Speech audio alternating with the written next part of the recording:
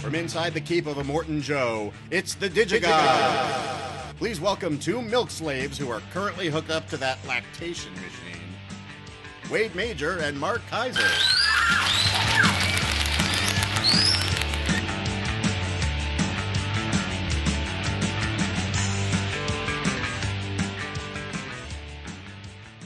Ew. Corey? Really? Wade gets top billing when it comes to lactation machines. Oh. No comment. That was sent in by Billy Milby, Shiny and Chrome. Oh, Billy. That was a bit too far. Lactation. I mean, I love a good Mad Max reference, but I don't know. That, you know. I just love how you made it seem as if Corey was in the room. And the Oscar goes to Wade Major. Not really. It's not like I'm dancing with Tom and Jerry. Dancing with Tom and Jerry. What does that mean? It was the Gene Kelly when he danced with Jerry, right. not Tom. Tom wasn't part of it. It was Gene and Jerry dancing. You remember that? It's legendary. It is legendary. Yeah, great bit of animation, Yes. live action combo-ness. So last week we let off. We had our conference call with our wonderful web designer Kim. Yes, because Wade wouldn't shut up about some movie we didn't care about. Sorry, guys, we had a conference call. We are in the process of designing after many false starts. Yes. And Wade not following through on his promise to deliver needed paperwork on the website that we are designing. That will be a hub for the podcast, our written film reviews. It will grow over time, but yes. And hopefully with your participation and help, it will grow over time. We will have areas on the site where you guys can post your blog entries and thoughts on film or Blu-ray. And so we're in the process of figuring all that out. Yes, we are.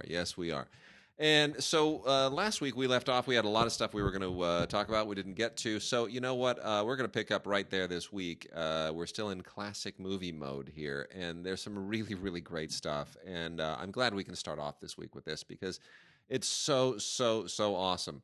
It is often discussed, is often talked about how women just don't get the same breaks in the film business. There aren't enough women directors. There aren't enough women screenwriters. There aren't enough women behind the cameras. And it was not always thus. That is more a phenomenon that happened sort of after World War II, frankly, and much more a phenomenon of the 50s and 60s and afterwards, because a lot of women were writing. I mean, in the 1930s and 40s, A lot of them were editing, a lot of women were editing, and they're for also colorizing. Yeah.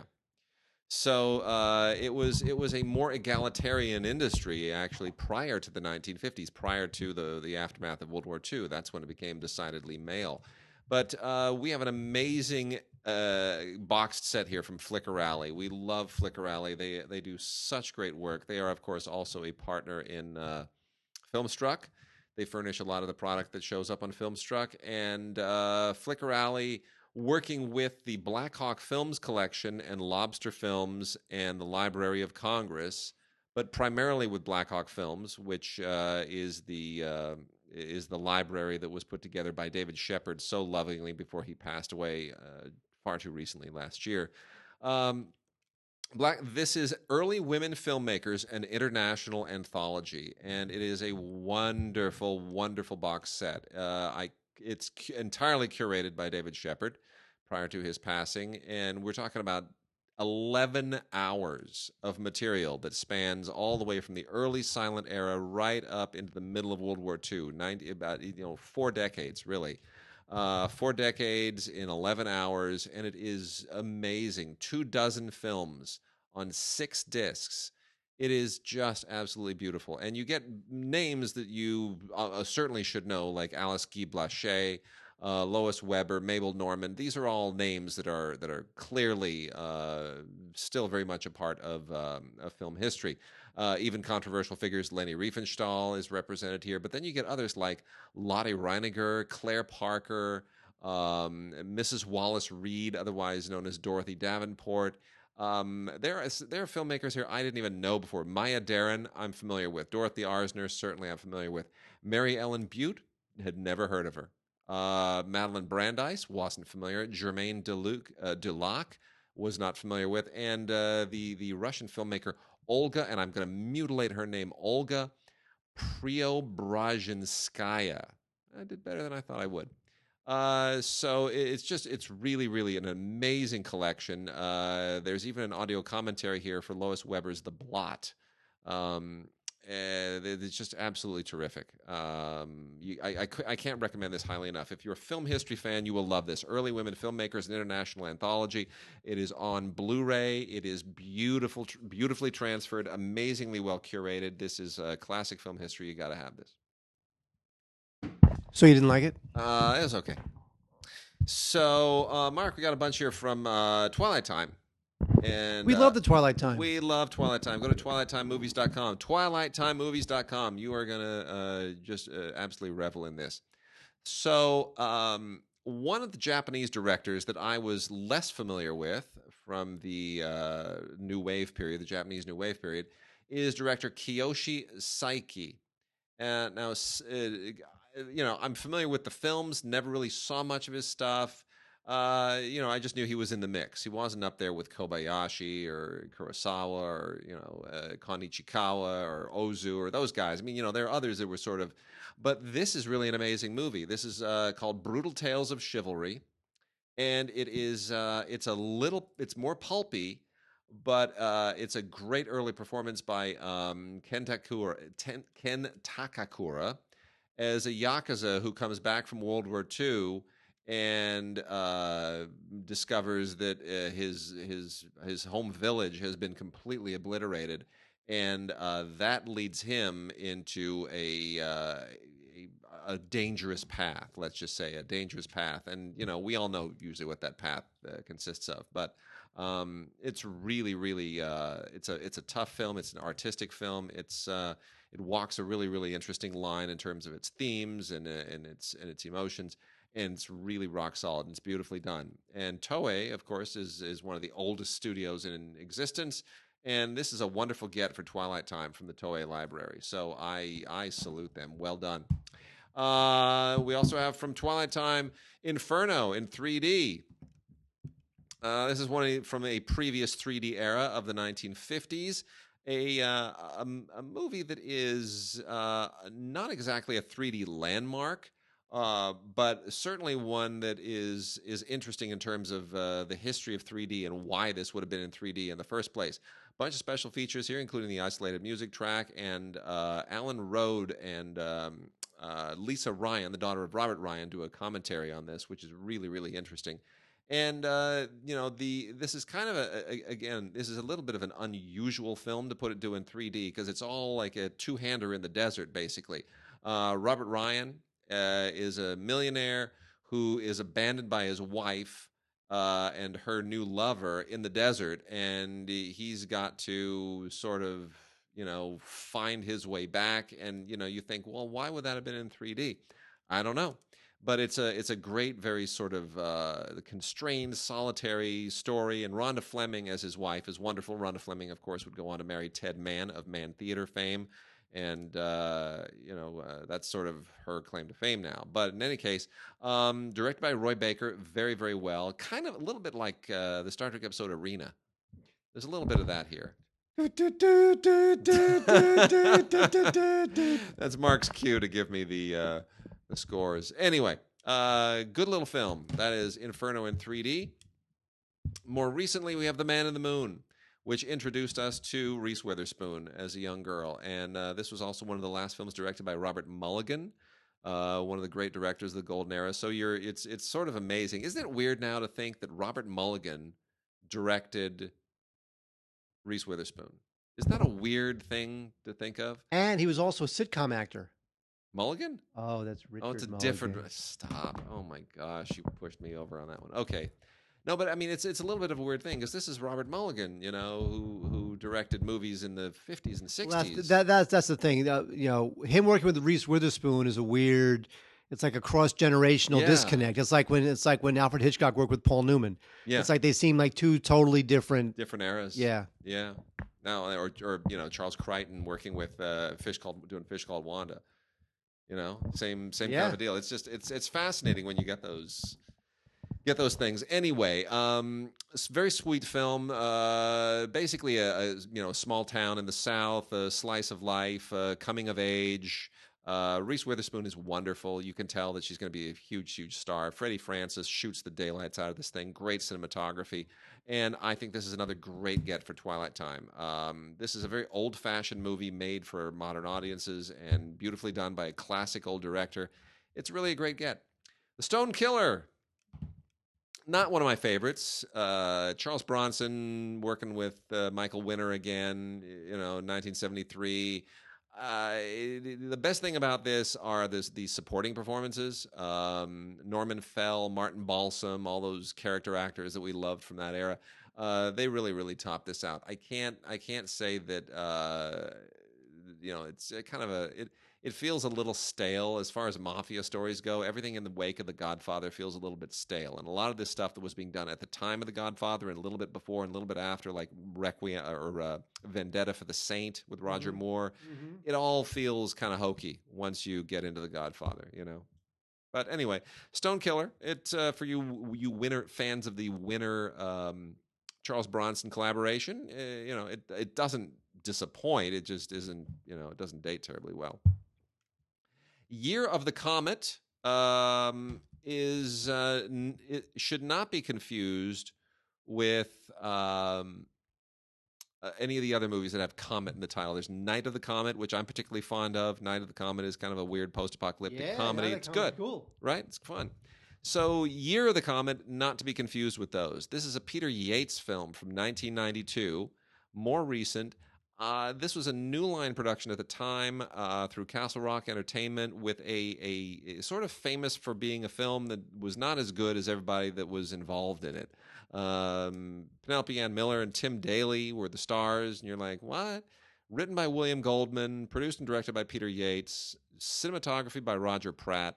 That's a lot of good talent, but it's a kind of a weird. It feels like something that Streisand and Ryan O'Neal would have passed on like 20 years earlier and sat around. Yeah, and then let's resurrect this old William Goldman script, and Streisand and Ryan O'Neal aren't going to do it because they're too old. So who's available? Penelope Ann Miller and Tim Daly. It's kind of weird. But still, William Goldman wrote it, so that's worth something. And I guess it's worth checking out. It's a really weird kind of anachronism. In any case, Year of the Comet. And then lastly, a movie that I think is really, really woefully underrated, Who'll Stop the Rain, starring Nick Nolte when he was still kind of young and strapping and a leading man. Beautifully directed. This is from 1978. Beautifully directed by Carol Rice. One of the more solid European imports from that time, and based on a novel by Robert Stone, who also co-wrote the screenplay. This is I'm not familiar with the novel, which is Dog Soldiers, which I think would have made a better title than Who'll Stop the Rain. Doggy. Right, Who'll Stop the Rain, like Dog Soldiers or Who'll Stop the Rain. Which title are you going to go with? It's the Creedence Clearwater song. There's a Creedence Clearwater revival song, Who'll Stop the Rain. Yeah, but why would you name... It's not, I guess. Okay. In 1978, is that song still really all the rage? Well, it's not that it's all the rage. It's that it's thematically the song matches the movie. Okay. Well, anyway, I guess. This movie was unfortunately really overrated, not overrated, but overshadowed in 1978 by The Deer Hunter because they had similar stories in many respects. And The Deer Hunter, of course, went on to just win all kinds of awards and Academy Awards, and it took the world by storm. And Robert De Niro was a bigger deal than Nick Nolte at the time, so you weren't going to get a lot of. Nick Nolte's a nut job. Huh? Nick Nolte's a nut job. Yeah, well, he is now, but he wasn't. Well, maybe he was then. No, he was always a nut job. So, but he's cool. Well, this is basically about it's about a bunch of Vietnam vets and some other guys who get involved in a heroin smuggling plan from Vietnam to San Francisco. Hey, look, we've all been there. and it has a lot of interesting. I mean, it is at once it's a thriller, but it's also very, very much about the fallout of the Vietnam War and what it does to veterans and how you cope in coming home and all that kind of stuff. So a lot of the same themes as in The Deer Hunter. Very different story, but it's wrestling with a lot of the same issues. But again, it just the same year as The Deer Hunter, people overlooked it. So I am going to say Carol Rice and Nick Nolte, much too important of a collaboration. Tuesday Weld, wonderful in this. Much too important of a collaboration to let slide. Twilight Time, wonderful job for digging this one up and handing it to us. Isolated track and a little discussion on the film with the editor, John Bloom. So there's that. Mark, let's talk about some Arrow releases from the Arrow library. Arrow is giving us a lot of stuff this month. Look at this way. Look at this big MFer. And, do you really want... Is that too much Pinhead? You could never have enough... these movies didn't do it for me. These were too cheesy. I was more of like the John Carpenter guy back then. But this is a very impressive box set. Hellraiser. This is Hellraiser, the Scarlet box. Yeah. Which has Hellraiser, Hellraiser 2, Hellraiser 3, and it's got a couple of other discs, including the Clive Barker legacy. It's hard, Clive Barker was sort of not the poor man Stephen King, but he was like the straight horror Stephen King. Well, Clive Barker, but Clive Barker also has a very particular thing that he does, which it's very kind of... There's something gothic about his stuff, too. It's not even just gothic. It's rooted in a kind of... It's rooted in two things. So aesthetically, it borrows a lot from sort of homoerotic S&M, right? And in terms of subject, it goes into all kinds of occultism. So it's like he's marrying Satanism and occultism and that whole aspect of horror and the other world and the netherworld and demons and all that stuff. He's marrying that with the look and the stylings of homoerotic S&M, like ball gags and leather and vinyl and all that kind of stuff. Yeah, and he puts it all together in a really creepy way, and it's his thing. I mean, you see something, look, just like that a Stephen King thing is a Stephen King thing, that a Clive Barker thing is a Clive Barker thing. You just do.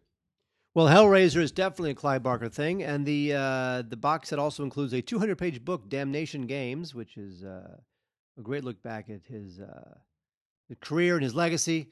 So if you love Hellraiser, and why wouldn't you? Then I didn't, but I respected the fact that it had a thing, it had a moment, it had a time, people liked it. I would definitely get this Arrow release. This is really a well put together box set. It's Big Mama. Beautiful. Even has the little that diamond cutout, like a little portal vortex. I know. It's all very smart. I mean, it's really smart packaging. Well done, Arrow. Gosh, they've moved into the American market with a vengeance. And from the Arrow Academy line, separate line, so we make sure you keep these things distinct, because if it's Arrow, just that we clarify this, and I don't know that we've ever really drawn this line. Arrow is the wing of they're kind of separate. I mean, they're separate lines, same company, separate lines, but all managed differently. Arrow is all of the kind of genre and cult and pop culture stuff, and Arrow Academy is their Criterion-y foreign stuff. So they're more kind of legit stuff. If Hellraiser doesn't appeal to you, this one will. The Jacques Rivette collection is amazing and to straight up die for. I am a huge fan of Jacques Rivette. I think he's just he is the original French New Wave director. He is the one that paved the way for all the rest of them, even though things like Breathless and 400 Blows were the first to hit. Jacques Rivette is the godfather of that whole movement. He made La Belle Noiseuse, which is 4 hours of a guy painting a naked lady, and it's amazing. It's just I saw that with Norman. Really? Yeah, we went and saw it, and we were just all blown away, completely blown away at the new art. It was amazing. It's Michel Piccoli and Emmanuel Béart, and she's naked, and he's drawing and painting her and struggling with it. And it sounds like something Norman would like. Yeah, very true. Anyway, this box set is absolutely fantastic. It includes 3 films. What are you listening to? So if you go on Twitter, of course, Go to Michael Giacchino's. This will be way gone by the time you get to it. But go to Michael Giacchino's Twitter account. Uh-huh. He posted a 30-second clip, a full orchestral rendering of the Spider-Man TV theme from the 60s. I could play it for you now, but it's not the same. Okay. It's cool. All right. It's weird. So anyway, so that reminded me of Spider Pig, and I was playing the Simpsons Spider Pig. Oh my goodness! So that's what Jacques Rivette gets out of you. So Jacques Rivette, after he made the amazing, legendary Out One, he wanted to make a quartet of interconnected films that dealt with similar themes, different genres, and whatnot. And he never actually completed all of them, but he got through 3. And the first, those 3 are on this box set: Duel, Noiro, and a film called Merry-Go-Round, which is kind of like the Merry-Go-Round is sort of left over from the ashes of a discontinued film with Albert Finney and Leslie Caron called Marie and Julienne. Anyway, it's fast. Duel is a fantasy. Noiro is a pirate movie, and with Geraldine Chaplin of all people. And then the last one, Merry-Go-Round, is maybe the most legitimate film that ever starred Joe D'Alessandro, who was the Warhol guy, and Maria Schneider, in a kind of a really cool, moody drama set in Paris. Anyway. It is a testament to just what an amazing filmmaker he is. Jacques Rivette just absolutely kills it with these movies, and it's a beautiful box set, all on Blu-ray from Arrow Academy. I highly, highly, highly recommend it for anybody who is a French New Wave fan. And then the remaining stuff from the Arrow labels, 2 from the Arrow Academy are Three Brothers by Francesco Rossi, which is Blu-ray and DVD discs on this one. Tons of special content, beautifully restored from 2K source materials. And this is sort of it's not a neorealist film. Rossi is not really a neorealist per se, but he kind of flirts with that with a lot of the same, with the milieu a little bit. But it's a beautiful movie. It's very much about post-war Italy, and it falls in with a lot of that neorealist stuff. The way that Italian life was changing in the wake of the war, and a completely new society. It's really a beautiful film. And then Marcello Mastroianni in Elio Petri's The Assassin. This is also a Blu-ray and DVD combo set. Also from a 2K restoration done in the Cineteca di Bologna, which does wonderful work. And this is a moodier, stranger, more kind of in a Franz Kafka kind of a realm. It feels a little bit more Third Man-ish in some respects. Well, that's a compliment. Yeah, right. Yeah, and this is when Marcello Mastroianni was in his prime. And it's kind of a Hitchcockian thing where he's an antique dealer who they suspect of having murdered his lover, and then everything gets into it really gets into the weeds at a certain point, and things get very strange, and there's a lot of social commentary in it as well. Perfectly awesome movie. And then the last 5 here from regular Arrow line. Joe D'Alessandro, once again, in The Climber, and this is more kind of pulpy, trashy stuff like we're accustomed to getting from him. It's a gangster movie, basically, written and directed by Pasquale Squitiere, and it's what you would expect for a gangster movie of the era. Brain Damage. I love this is Frank Henenlotter, who's a real exploitation maven of the past 30-some years. Frank Henenlotter made Brain Dead shortly after he made... Brain Damage. Made it shortly after he made Basket Case, I believe. It's pulpy, it's schlocky, it's got, it's a little bit psychedelic, and it's on Blu-ray. And, watch it if you sort of enjoy this stuff. I like the tagline here, "It's a headache from hell." It's all kind of there's sort of it's like a retro LSD plot to it. And then let's see, which of these am I going to save for the best? Okay, so we'll go with Kaltiki, the Immortal Monster. This is by Ricardo Freda and Mario Bava. It's got it comes from the Giallo era. and it's Italian cult cinema, really pretty much strictly for Giallo fans, people who like Italian movies of that particular Giallo period in the 1960s into the 70s. This is for you. It's got tons and tons and tons of Giallo stuff on it, extras and discussions and interviews, and I mean, it's like a Criterion trove of stuff. Most people have not heard of Kaltiki, so they wouldn't necessarily, get excited by the fact that this exists. But if the word Kaltiki, the immortal monster, gets you all excited, then by all means get it. Another Django movie, Django, Prepare a Coffin. This is maybe the best looking Django movie yet on Blu-ray.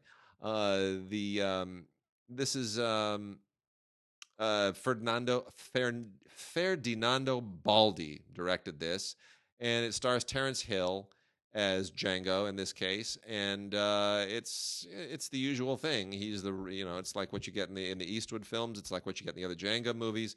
He's a gunslinger, and he's kind of a lone, Ronin samurai type guy, and he has an interesting plan to take down a corrupt local kind of boss, a local political boss. And this is how he executes his incredibly bloody and clever plan. And then the last one here, you gotta have this. If you're a fan of Yakuza movies, you're gonna love this. Kinji Fukasaku is the godfather of the Yakuza genre. If there's anybody who's ever been attached to a single genre, a single crime genre, this is the guy. He invented the Yakuza film. He perfected it. And he hard-boiled it. And Kinji Fukasaku has made a lot of great movies, including Battle Royale, which may be that was his swan song, and it's one of his most famous films. Battle Royale is like, the Hunger Games amped up. No, that Battle Royale is the Hunger Games rated triple R. Yeah, it's for real. It's the Hunger Games and Logan in one film. There it is. And this here is pretty darn close, though. Cops versus Thugs. Although it looks like it says "Oops" versus Thugs. Turn that around. Does it say "Oops" versus Thugs? Yeah, but it's Cops versus Thugs. The C and the O are too close together. Yeah, it's probably not the best graphic representation. Anyway, all takes place in 1963 in the city of Kuroshima. And do I need to tell you what the plot is? The title is the plot. The title is the plot. So there's cops and thugs, and it's just relentless, and it's cool. And there's some great twists in here. And it's really, really, really, really great. Fukasaku is it's not exploitative, but it feels just exploitation-y enough. Exploitation-y? It's really, really good. So, anyway. Mark, let's do some new movies. Okay, whatever you say, Wade. We might get back to some foreign stuff later. But last week we talked about Resident Evil, which is a show that's gone on way too long. This week, we have another film series that's gone on way too long. Mark, introduce the ladies and gentlemen. As much as I love Kate Beckinsale, I don't really want to see her in these movies. I think Underworld Blood Wars is, it's pretty much as bad as you would imagine. When are we going to get our Alien versus Predator mashup of Resident Evil and Underworld? Don't you want to see Kate Beckinsale totally just take on Mila Jovovich? Don't you want to just see them just go head to head? Well, it's so sad about Alien versus Predator because, Alien was such a crown jewel franchise, right? That they really destroyed it by pairing it with the Predator, which is a series I like, but it's more of a B-movie series. But these two, Underworld and Resident Evil, they're so B-movie already. Yeah, just go for it. That if you put the two together, it would be two great tastes that taste great together. But I mean, hopefully, I'm sure it won't be, but hopefully this is just like the nail in the coffin of the series. I just think that it's just about time to put this thing to bed. I mean, there's plenty of blood and guts, and it's rated R. It's got a lot of bloody violence, which I think is good. Only because if you're going to be an R, just own it. But and I do like the fact that it was directed by a woman. I think that's a good thing. But ultimately, this thing ran its course 7 movies ago, and it's just trashy and awful and ridiculous. And just stop it. I seriously think they should mash those two up. There's no reason not to. I mean, they're both Sony, right? They're both Sony. They're both Sony properties, just like Alien and Predator, both Fox properties. Do it. I would go see that. I don't want to see another Underworld movie. I do not want to see another Resident Evil movie. But oh my gosh, If Kate Beckinsale and Mila Jovovich were to go womano a womano, I would be so into that. I would. I'd be there in a heartbeat. But it would not result in double the box office. Does it need to? Well, here's the thing. I'm sure these Resident Evil and Underworld films, what do they cost? $25-30 million a piece? Yeah, probably that. Right, something like that. I mean, I'm sure the return on investment there is pretty good. I'm sure it is. It's international. It's blood and violence and guts, and it doesn't require much subtitling because it's just a bunch of people I think fighting. it would be so fun if they did that. But it would be so much fun. But if you put the two together, you might really kind of undercut that return on investment. You do it as a Batman versus Superman kind of a deal, right? They go womano a womano, and then they realize they need to team up to take out the zombies and the freaking werewolves or whatever, and then there it is, zombies and werewolves team up. Oh my gosh, right? And the whole thing becomes a prequel to the Twilight films. Oh my goodness. Anyway, all right. So let's see what else we got here. Collide, not colitis. Collide. Might as well be colitis. Nicholas Hoult really needs to be doing a better job with his career. I got to be honest.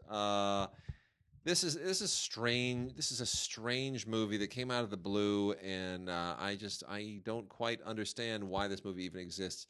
Everyone in it should be doing better work. Look, if I said to you, there's a movie with Nicholas Hoult, Anthony Hopkins, Ben Kingsley, and Felicity Jones, what would you say? Delicious. Right, but I mean, you'd be like, oh, really? It's like a period film, right? What is it? Felicity Jones, by the way, she's engaged to be married. That means that I cannot marry her. Who's she going to marry? Oh, some guy. Some dude? All right, well. And Anthony Hopkins, what is he doing in this? It's called Anthony Hopkins had three open days in his schedule. And Ben Kingsley, too. Well, Ben Kingsley will do anything. It's a crime film. I don't expect those four people in a crime film. Yes, I really don't. It just doesn't. Anyway. So, it's kind of it's a young lovers on the run sort of thing. Nicholas Hoult and Felicity Jones are in love. And Nicholas Hoult, used to work for a drug smuggler, played by Ben Kingsley. And then you got Anthony Hopkins playing kind of a mob godfather guy. And, they need a little bit of money for one last heist and yada, yada. There's all the usual stuff. And I don't know why all these people made this movie. I just don't. I don't know what would possess these people to do this. It just feels like they all have good careers going. Felicity Jones has got an Oscar nomination, and she was in a Star Wars movie, and Nicholas Hoult was in Mad Max, and Anthony Hopkins and Ben Kingsley, they're distinguished actors who have their Oscars. Why would you do this? How much money do they throw at people? I don't get it. Anyway, it's very run-of-the-mill. Doesn't ruin anyone's careers, but it certainly doesn't help them anyway. The Shack. Oh, is this that B-52's movie? Exactly. That's the Love Shack. Oh. Okay. So anyway, this is the completely charisma-free Sam Worthington, who you got to figure this guy. He starred in Avatar and a Terminator sequel, right? He was like the thing for 18 months. And he was the first choice to replace Mel Gibson in Mad Max. Yeah. But then they realized this guy is just a dark hole. He's a black hole of just no charisma. He gives you nothing. He's just a big empty vessel of nothing. And somehow he winds up in the Shack, which is nothing but just like weepy emotions. It's about this father whose daughter disappears, and they got to find her. And Octavia Spencer, God love her. She's so great, and it's so nice to see her getting the acclaim that she deserves. But she's got the whole here. She basically plays a magical Negro character, a god, right? And it just seems like it's just so she shouldn't be doing this. She's so good. It's just too embarrassing. This is one of those quote unquote faith-based movies. It's a faith-based movie that tries to be mainstream and winds up being neither mainstream nor terribly faith-based. No, it's just sermons and saccharine and platitudes, and it's just. I mean, here's the thing. Sam Worthington gives it about as good as he can. He tries. He's really trying to make this thing happen. But I just look at this guy's face, and he gives me nothing. Yeah. So the Shack, it was made by one of the guys who did Blind Side, which you liked, and I didn't really like that much. Yeah.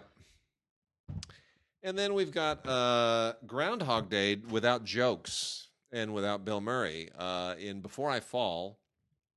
Strange thing to want to do. I don't really understand the impetus in even pitching that. But anyway, this is the idea is that you got a woman who starts to relive the same day over and over, and it's supposed to be kind of like a life lesson thing, I guess. It's not terribly interesting, and it doesn't find any great poignancy in doing that. So I'm trying to figure out why somebody would even respond to that pitch. It's like Groundhog Day, except without jokes and without Bill Murray. At that point, why? And without Harold Ramis. I don't really get it. But anyway, it's on Blu-ray, Ultraviolet. Just about everything has Ultraviolet now. The Blackcoat's Daughter is an okay horror film with Emma Roberts. This is also Ultraviolet, Blu-ray. Lionsgate released this. The Emma Roberts should be doing better material than this. I really, truly. This is a horror film. When I see Emma Roberts, I'm like, I want you to be what Anne Hathaway was during Princess Diaries. Right. Like this charming young woman who's going to, she's going to go on to great things. Yeah. And that's not what she's doing. No, it's not. Anyway, the whole thing is like it's one of those horror films that is, as so many horror and thrillers are. It takes the prep school, the private school, the boarding school as prison or as apocalyptic landscape, whatever. It's a metaphor. And in this case, the prep school is a place where she and a classmate are stranded after their parents don't come and get them, and it gets colder and it's winter break, and suddenly it turns out there's something else that's haunting the environs. The Blackcoat's Daughter. What's weird about? Look at the studio who made this. We were talking about this studio. A24. A24. Yeah. The A24 is such a promising. It's an unusual thing for them to want to get behind. Lionsgate is releasing it on Blu-ray. A24 released it theatrically, but yeah, it's whatever. It's a weird time for like these new upstart distributors like A24. And you know what? There was a big article, actually might have been in Vanity Fair also, of with Jason Blum. Blumhouse. I heard that. You know what? He's a smart guy. Yep. At first, I thought he was just some horror guy. He's a real smart guy.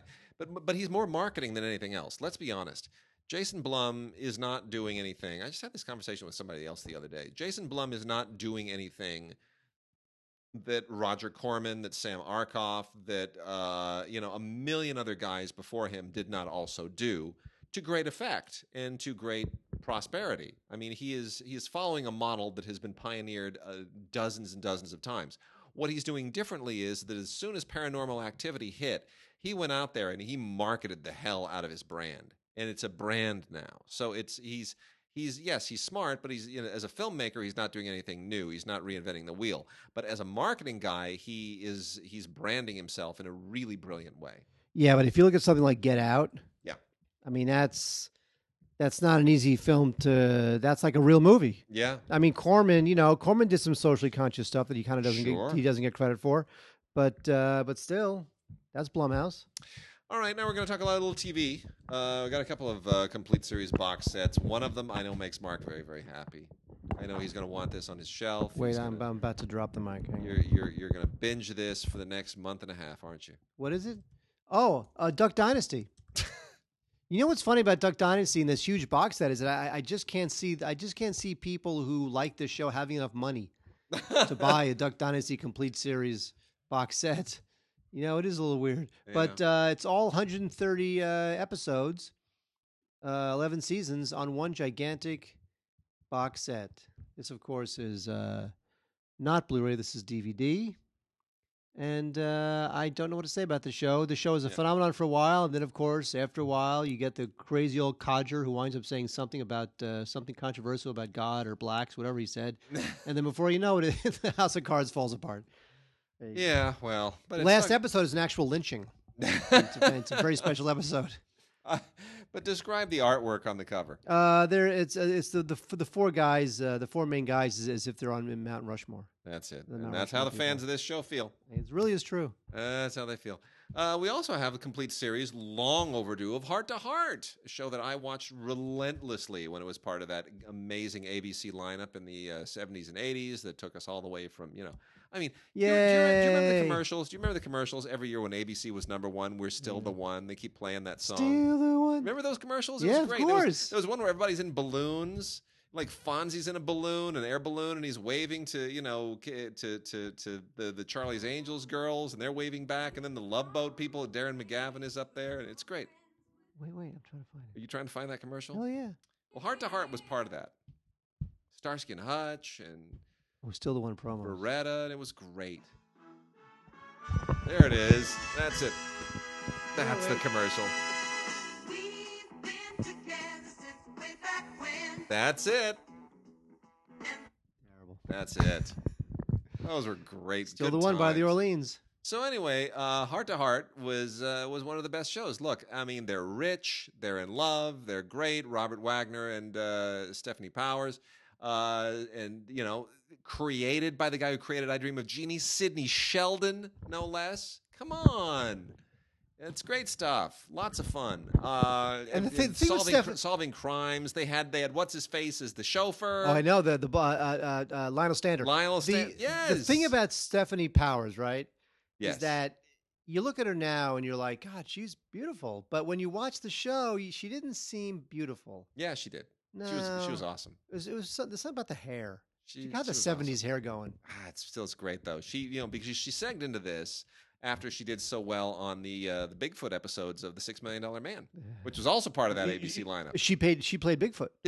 Were there any other network shows at the time? Did CBS and NBC have anything in the 70s? Because I don't remember it. Well, CBS Like is more Columbo, and All in the Family, and Well, CBS is more of a sitcom factory, they right? They were. Yeah, All in the Family, and they had those Mary sorts of Tyler shows. Moore Mary Show. Tyler Moore shows. Anyway, ABC was killing it this time. Now, so get this. That's all I'm going to say is get this. Complete series, Heart to Heart. It's a whole lot of fun. It's fantastic. 110 episodes. It's great. Absolutely great. Loads of fun. Cannot get enough. Shout Factory. You outdo yourselves every single week. But here's the thing. Have you heard about the new Heart to Heart? There is a new Heart to Heart. They're doing a new Heart to Heart. You've heard this, right? I have and then forgot. They're doing it as like two gay guys. It's like a gay couple. Okay, now do you like that or not like that? Well, I don't have a problem with the concept of like two gay men who are detectives, but why do you have to call them Heart to Heart? Like that's not hard. Heart to Heart is, like this is Heart to Heart. Let this be Heart to Heart. Don't take the name and then slap it onto a totally different show and then pretend like it's the same thing. It's funny because Heart to Heart has been around. Call it the gay version of Heart to Heart, but we're going to call it like Stramwell and Clucky, or I don't know what. Stramwell and Clucky. I am so on board with Stramwell and Clucky. Something else. You're cheating if you're borrowing. It's not Heart to Heart. It's just the same title. But what's funny you're is cheating. What's funny is that it's Heart to Heart was so long ago that when you're in a room pitching, why don't we redo Heart to Heart? It was a hit in the 70s. Yeah. Anybody who remembers what that show is probably so old and has become so conservative that they don't want to see gay people on television. Why do you have to do The Odd Couple again with black guys? Do two black guys who don't get along and they're roommates and call it something else. Because you know why? Because then you'll be losing dozens and dozens of articles about the reboot of Odd Couple. Blank Network rebooting blank. It's so callow. It's just so calculating. Yeah, you'd work on one in a second. Yeah, well, yeah, I'd take the work. Of course I'd take the work. Exactly. But, it doesn't He's a make sellout. it good. He's a sellout.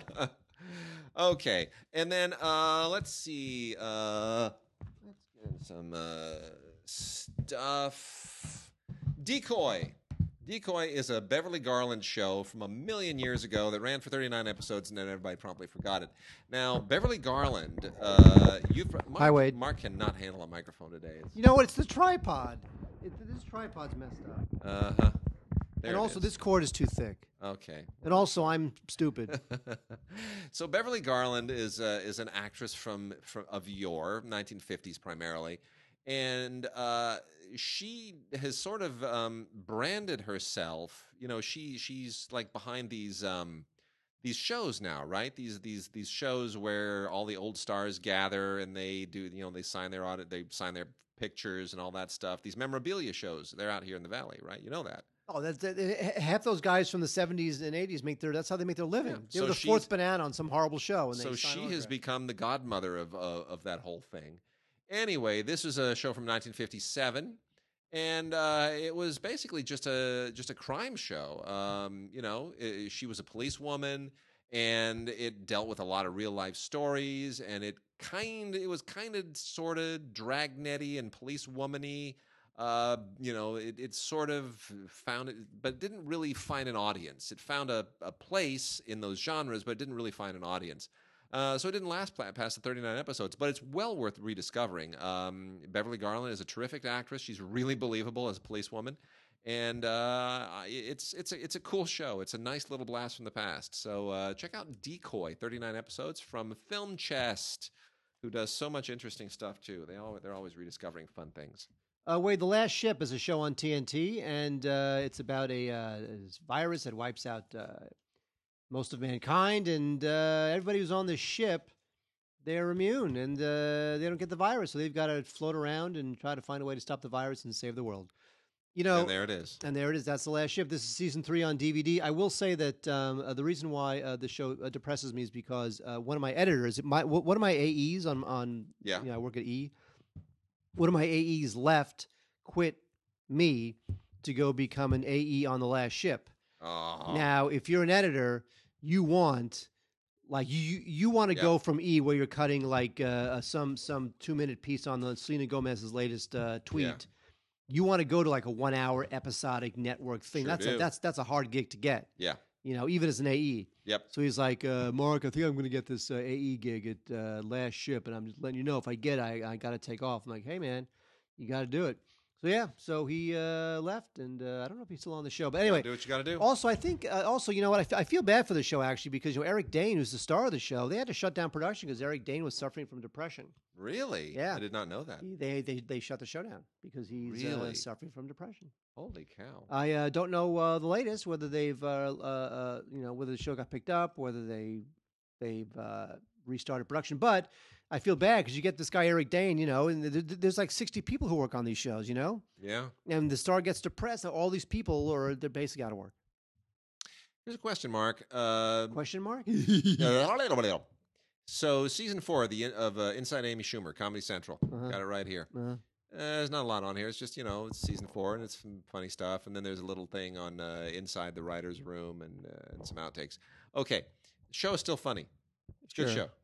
Sure. You're like, sure, you're not really. I'm a little over her. She's got to figure out the next phase. Okay, but here's the thing. So the show is still funny. She's still funny on it. I agree. She has to figure out the next phase. But is she a movie star? We had a moment with the thing, the Apatow thing. Trainwreck. Which, by the way, I loved. That is Which- a great, okay. hilarious movie. It's a funny movie. It's too long, Well, all those. but I think there's also a little bit. I mean, yes, it's charming and it's got the Apatow touch, and Apatow makes things that should not work somehow work. And he also makes things too long. He makes things too long, but somehow, with few exceptions, he tends to find a way of manufacturing success out of something that really should not succeed. That film should have had a lot of problems. When you've got Amy Schumer and Bill Hader on screen, and they are not as funny as LeBron James, when LeBron James is stealing scenes from both of them, that, to my mind, is a problem. But it didn't end up being a problem in the movie. People still liked it and they loved it. But the question is, notwithstanding that, Knocked Up was a big hit too, and Katherine Heigl went and put her career right into the meat grinder and destroyed her credibility overnight. I mean, she has never had another movie like that. So, is Amy Schumer just going to be another one who loses it after she unmoors herself from Apatow? Yeah, I think she should do stand-up and write films. Because you realize that Goldie Hawn thing, what is it? Snatched? What? Seriously? I don't know what that was. What is that? Let's remake Ruthless People with Amy Schumer and Goldie Hawn and do a mother-daughter thing. What's going on? I don't get that. I don't get. Oh, you know what? It's a complete Mother's Day play. Let's get Goldie Hawn, her first film in God knows how long. Okay. So I get it. It's a complete Mother's Day play. Fine, fair enough. Okay. So now, as someone who engages in professional punditry about this business, let me give somebody a word of advice. If they are saying, oh, let's make a play for Mother's Day, every movie that is released on Mother's Day has tanked for at least 20 years. Mother's Day is arguably the second or third worst weekend to release a movie in the year. Labor Day weekend, easily worst weekend for a movie of the whole year. It's the worst. You do not want to release on Labor Day weekend. I would say number 2, I mean, the weekend after New Year's is right up there. That's pretty bad. But I would say Mother's Day is even worse. I would say Mother's Day weekend, don't do that. Don't do that. Don't release a movie. Just hold things back. Don't play for Mother's Day. Christmas used to be the worst too. Now Christmas is like a legitimate. Christmas has got. Well, it depends. I mean, when I was growing up, Christmas was like nobody released a film on Christmas. Well, when you worked at the AVCO, what did they tell you about Christmas? It's fun and people love each other. Okay, that's great. No, when I was working at the National, when you were working at the AVCO, just a few blocks away, and we didn't know each other. They told me, they said Christmas is the biggest weekend of the year. Christmas movies, Christmas weekend, that's it. You want your movie opening then because people go like stand in line forever. Now maybe that was just a Westwood thing, but Christmas was a big deal. Huh. Yeah. Interesting. Yeah. Yet at the same time, boring. Yes, very good. That's a lovely thing. Let me hit a few Britishy things here real quickly. Dark Angel, starring Joanne Froggatt of Downton Abbey fame, in a very interesting twist and turn. She, on Downton Abbey, she was wonderful, and she was thought to have been guilty of a crime at one point, which she wasn't, and we were also relieved because we just loved her, and we celebrated her pregnancy and birth at the end of the show, and that was fantastic. Here, she stars in Dark Angel, which is the true story of Britain's first female serial killer. It is a story I was unfamiliar with. It's based on a book called Marianne Cotton, Britain's first female serial killer. And it's really, really good. And it's got a great cast, a lot of familiar faces, and just really good, solid British television production. It's really, really good. And there's behind-the-scenes stuff here. And I highly recommend it. It's a great kind of a. It's not Victorian England. I guess it's kind of I guess it is Victorian England. So it's it's Marianne Cotton who killed people in Victorian England, late Victorian. It's late Victorian, pre-Edwardian. And then that's Dark Angel. It's really good. And then also in the same vein, a little bit different, a little bit more more ensemble-ish. Victorian Slum House, and this is a really novel kind of an idea. So this is what you would call, I guess, what they refer to as a living history series. And there's a lot of London. If you've been to London, you know that a lot of London has not changed in, like a lot of Paris and a lot of old European cities hasn't changed in, centuries, at least 150 years. So part of the East End, they take here and it's, they resurrect the current East End to its Industrial Revolution era, Victorian era look and feel and style and everything else. And you take a bunch of current families and you force them to now live what is basically a pre-industrial or early industrial revolutionary Victorian life. And you chronicle that. And it is it's really quite interesting. It's I don't know what we can necessarily glean from this. It's not like it's really teaching you anything other than how people react in certain circumstances, kind of like those prisoner and warden scenarios that always go awry. But you're recreating the 1870s, the 1880s, the 1890s, and it's quite interesting. It's a little more gimmicky than I would like, but there is something to it. So something to it. Martin Clunes, Islands of Australia, the wonderful star of Doc Martin, takes time out to do what a lot of British stars do, which is host a travel show. It worked for Terry Jones. Poor Terry Jones. Isn't that sad? I know. That makes me very sad. Worked for Terry Jones, and it's going to work for Martin Clunes. So he goes to Australia, and he, goes scuba diving and snorkeling and plays with all kinds of fun animals and takes you into wonderful places. And, he explores the islands of Australia and makes you wish that you could afford to be on vacation all the time, too. Code of a Killer. is it's an okay thriller starring David Threlfall, who's a wonderful actor, and John Sim, with whom I am relatively unfamiliar. This takes place in the 1980s. It is loosely based in the events surrounding the use of DNA, which was in its nascent stages then, to catch the double murderer of two young girls.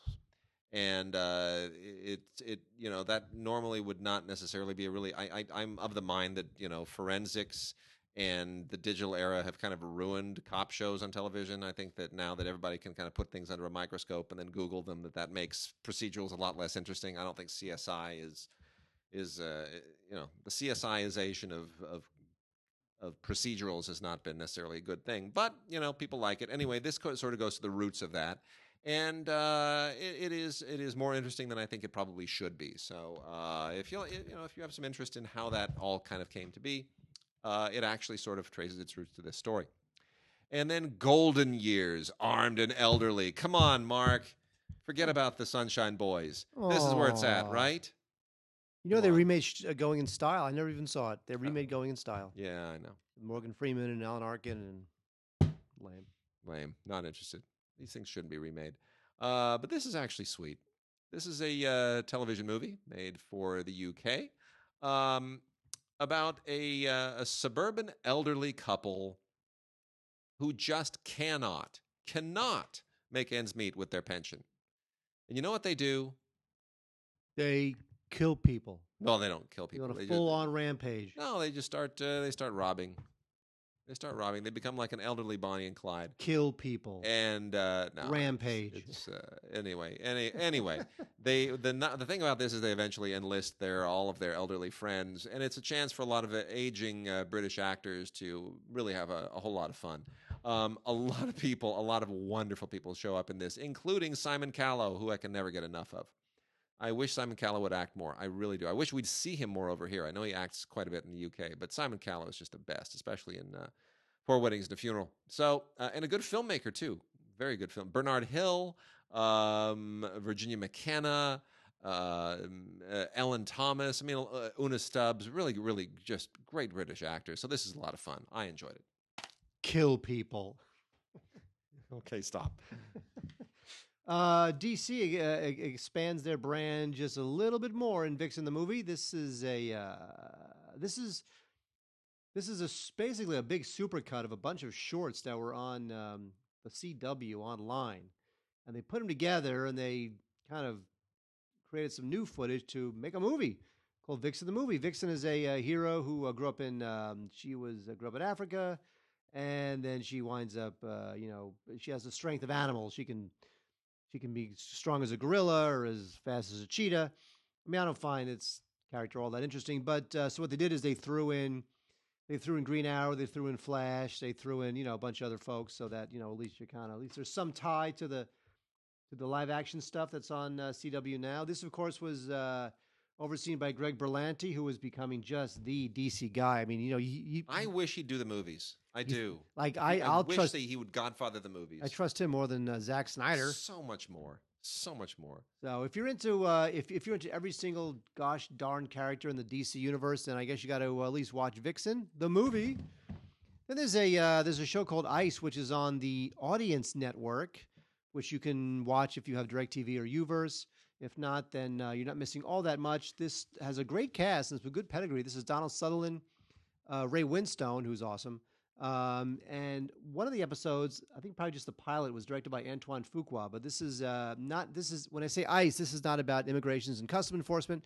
This is about ICE merchants, ICE dealers, and it's not great. It's got some moments. I think what I liked about it is that it gets into a little thing about the way this family came together. I kind of like the fact that the reason why this family was able to have success in the diamond business is because they escaped Europe when the Holocaust was starting, and then they became kind of the secular Jewish group, still kind of holding their position in an industry that's kind of run by Hasidic Jews, especially in New York.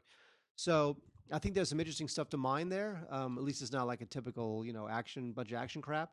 So there is something there. I just don't know that the Audience Network has the budget to be able to afford the writers and showrunners who are going to make this thing work long term. But for now, we have season 1 of Ice, which of course on the cover says an AT&T original series, which I find very depressing. Yeah, An AT&T original series. That's dreadful. An AT&T, your phone company, is now making original series. You know, it's American Telephone and Telegraph is Just making wait. original series. Just wait until the Postal Service starts making original content. From UPS in the world. Original content from FedEx. That would be great. That'd be fantastic. You're from your hardware. Your true hardware presents. It's just gonna be the worst. Ace So- is the place with your helpful hardware man. We've got we've got a few foreign films we want to get to. Might get to some anime here before the end of the show. So forget about Elle and Verhoeven and all of his weird twisted sexual fetishes. The only reason that Elle worked was because Isabelle Huppert was in it. Without Isabelle Huppert, if you stick like Sharon Stone in that, it's just another trashy Verhoeven movie about sexual obsession and him wanting to just show nasty. I just did not care for Elle. I get why people liked it. I didn't care for it either. No, but she's great in it. I'm watching and thinking, God, am I missing something? Yeah, but you know what? The better Isabelle Huppert film from last year, which got overshadowed, Things to Come. Things to come. Things to Come. Yeah, good. We like this. We like this a lot. It's a real performance. It's not Isabelle Huppert doing what everybody always casts her to do, which is to be the unpredictable, cold, schizophrenic ice queen with something up her sleeve and, a little bit mentally unstable and a few screws loose. And, she's been playing that so much. And she's great at it. And she does it better than anyone else ever has. But she's also a great actress at everything else. And she can do all kinds of things. And this is about a woman who is a teacher. She's a professor. And you would think she has a great life with, her kids and her husband, who's also a professor, and then everything just collapses. And her husband's going to leave her, and now she's sort of at a point in her life when you're supposed to be settling into the fact that everything is now stable and your choices have panned out and you have family. Now she has to reinvent her life. And Things to Come is a wonderful, wonderful, wonderful movie. Written and directed by Mia Hansen-Løve, who's one of the best of this new crop and new generation of French filmmakers. This is just this is a wonderful film. It won Best Director at the Berlin Film Festival last year. And it is incredibly well written, incredibly well directed, and beautifully acted. And it is on Blu-ray. And you've got to check it out. This is from MPI, Things to Come with Isabelle Huppert. Absolutely beautiful movie. And then a couple of criterions before Mark will share with us his thoughts about his favorite vegetable. We've got a couple of criterions here. Ozu's Good Morning, to go along with all the other great Ozu that has been released by Criterion. Yeah, it's based on the song from Singing in the Rain. Good morning, good morning. Okay, thanks. All right, fair enough. So this is once again, it's classic Ozu. It is it's all about the struggle, the generation gap in Japan in post-war society, and except this one's a little funnier, a little sweeter, a little bit more of a frolic. Made in 1959. Just kind of there on that turning point with the Japanese New Wave before it goes into a heavier, darker place for a lot of filmmakers. But it's a film that transcends even the issues of Japanese culture. If you are just trying to work day to day, get along with your parents, deal with all the crushing realities of the 1950s, this speaks to you. And it speaks to you in Japan, speaks to you outside of Japan. It's great. Also includes a 1932 silent comedy, I Was Born But, which was one of Ozu's earlier efforts before the war. And there's an interview with David Bordwell, one of the great, who writes all the great books that I even used as a textbook. And a bunch of other fun things, including a 1929 silent film that Ozu made called Straightforward Boy. Just a piece of it that it doesn't exist in its entirety. It's kind of a lost film. And then we also have the late Chantal Akerman's masterpiece, Jeanne Dielman, 23 Quai du Commerce, 180 Bruxelles. That means 1080 Brussels. uh, otherwise known just as Jeanne Dielman, which is legendary. This is the film that everybody usually associates Chantal Akerman with. It's now on Blu-ray. Story of a widow who is basically just trying to make her, maintain some stability in her life, and it is just a beautifully made film. It is fantastic. It is far and away the film that Akerman should be remembered for, and it is challenging and beautiful. It's a 2K restoration, tons and tons and tons of extras. You learn so much about the film and Akerman from watching the extras, and then you watch the film again, and it's just a revelation all over again. Beautiful, beautiful film in every conceivable way. There's something beautiful in every conceivable way. Don't say that. My Life as a Zucchini was nominated for Academy Award for Best Animated Feature Film. This is stop motion animation, and it's it's poppy and fun and colorful, but it has kind of a sober heart because it's about a young zucchini person, 9-year-old, and they loses the mother, is taken to a foster home, and has to kind of try to find a new family. They swagged the hell out of us with this movie, didn't they? Why did I not love this movie as much as everybody else loved it? It's a sweet film. It's Swiss, sure, and it was Oscar nominated. And I don't know. I mean, it's maybe it's. I think after a while, after 10 minutes, I was like, "You're just gonna play in your room and." Is there something happening in this movie? It's much more. It's not. There's not going to be a big set piece in there. It's a nice, sweet. Is there a big superhero fight in it? No. But here's the thing: they swagged the daylights out of us during award season with this. Like, you got the keychain, right? The little guy on the keychain, zucchini keychain, sure. And you got the zucchini T-shirt. No, you I didn't get that. You didn't get the zucchini T-shirt? No. Oh, I got the zucchini T-shirt. I would have given it to Goodwill. I wouldn't want that. My daughter already knows all about this because there was so much zucchini stuff around the house. She was playing with the plate with the keychain, and then I would wear the T-shirt to bed, and she would go, "That's zucchini." No, my daughter knows all about this movie. It's une courgette. Yeah, well. Ma vie de courgette. That's yes, that's it's that yes, that is what the actual French title is. Anyway, which not bad, the English voice casting that they do in the dub version, not bad at all. I agree. Nick Offerman and Amy Sedaris and Will Forte, it's good. Yeah. They got the right voices. I still like the French version better, but still. Mark, let's wrap out. I want to make mention of a few anime things, if I may. Funimation has released what is really a historic piece of anime, and very often the anime that we talk about is like, if you're not an anime fan, don't bother. It's just you need to immerse yourself in a world that has been preceded by dozens and dozens of seasons and hundreds of hours of immersive robot and post-apocalyptic and futuristic fantasy worlds and Gundam suits and all kinds of things. Not so here. Momotaro Sacred Sailors is the first ever animated feature film made in Japan. It was a World War II propaganda film, especially. It was fully funded by the Navy Ministry, and then kind of fell out of circulation after the war for all the obvious reasons. But it's been rediscovered. It has been restored by Shikoku, the oldest film studio in the world, like 120, 130 years old. I mean, right from the 1890s when Shikoku was first established. Funimation played a part in helping get this restored, and this is the first time that it has been released in high def. This is a beautiful Blu-ray and DVD combo set. This was screened last year at the Cannes Film Festival, and it is a truly, notwithstanding the propaganda aspects of it, this guy and his animal friends and their hyper patriotism. It is and rooted in Japanese folklore, I would add, but this is truly really an exceptional milestone in animation history. Momotaro Sacred Sailors, really, really an amazing film, worth rediscovering especially. And let's see. Well, I guess as long as I mentioned Gundam, let's throw another Gundam on the docket. On the Barbie. We'll go out with yet another terrific Gundam release from The Right Stuff, part of the Sunrise Library.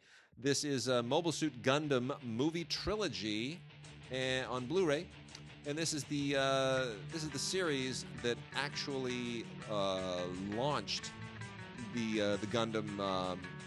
The Gundam series. These are three feature-length Gundam films that introduce the world of Gundam and the Universal Century and Amuro Ray and everything that is part of the Gundam universe and the Gundam myth and the mystique. This is where it begins. And these three films kind of launched it all, and then it really caught fire, and now it's just exploded, and there's more Gundam than anybody knows what to do with now. So really, really a little bit of film history here as well. More specific to anime history if you're not really into the Gundam thing. But if you want to start, you don't have to know all the world of Gundam. This will introduce you. These three movies, Gundam Trilogy, Mobile Suit Gundam movie trilogy from Sunrise and Right Stuff. And with that, Mark, I think we are done. What's in store for you this summer? What movies are you really looking forward to? Well, I already saw Alien. Yeah. What else is going on? I guess Spider-Man. You're looking forward to Wonder Woman? I mean, I'm more curious than I am looking forward. Yeah. I don't have much hope that it'll be great. Well, I'm just hoping it winds up being good. Okay. Well, it's coming out this Friday, and I will see it probably tomorrow or the next day. So I will have my Wonder Woman thoughts very soon. All right. With that, we are done, and we will see you guys next week.